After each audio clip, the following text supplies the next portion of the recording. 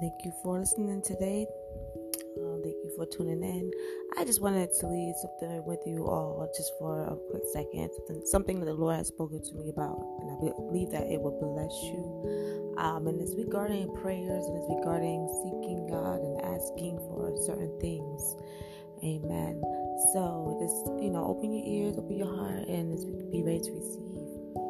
Amen. So God sometimes speaks to us and answers us through other people, and sometimes we miss God's voice and we miss our answers because of who He have sent to us.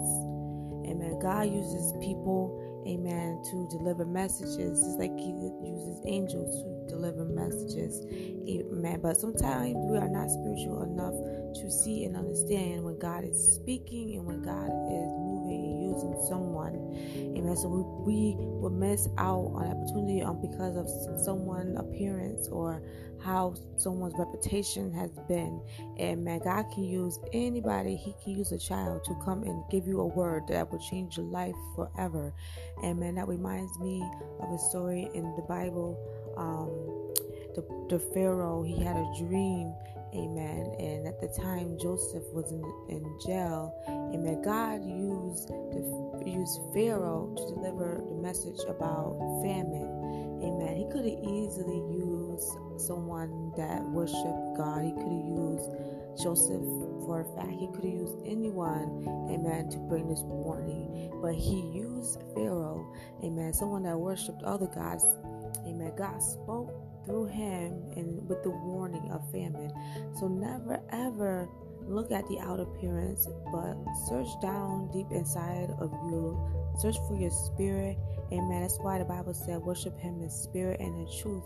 Amen. If we continue to worship Him in spirit, amen, we will allow our bodies to manually function under the spirit. Amen. And that's where your discernment will build up, and that's where your discernment can pick up, amen, when God is speaking and when God is not speaking. Amen. Because anyone can come with a good word, anyone can come with a shouting message, anyone can come with a hoop and holler. Amen. But when God is not in it, what are you receiving from it? Amen. That's what the Bible say about the fruits of the Spirit. What is the fruits of the Spirit? What is the Spirit doing? Is it words that the person is sending out?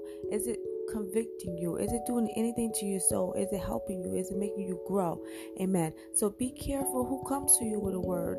Amen. But know when God is speaking, He can speak through anyone.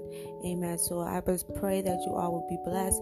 I pray that you continue to walk in the Spirit and understand the spiritual things and the things of God. Amen. Because we are living in a time when we need Him. In Jesus' name I pray that you all will be blessed. God bless.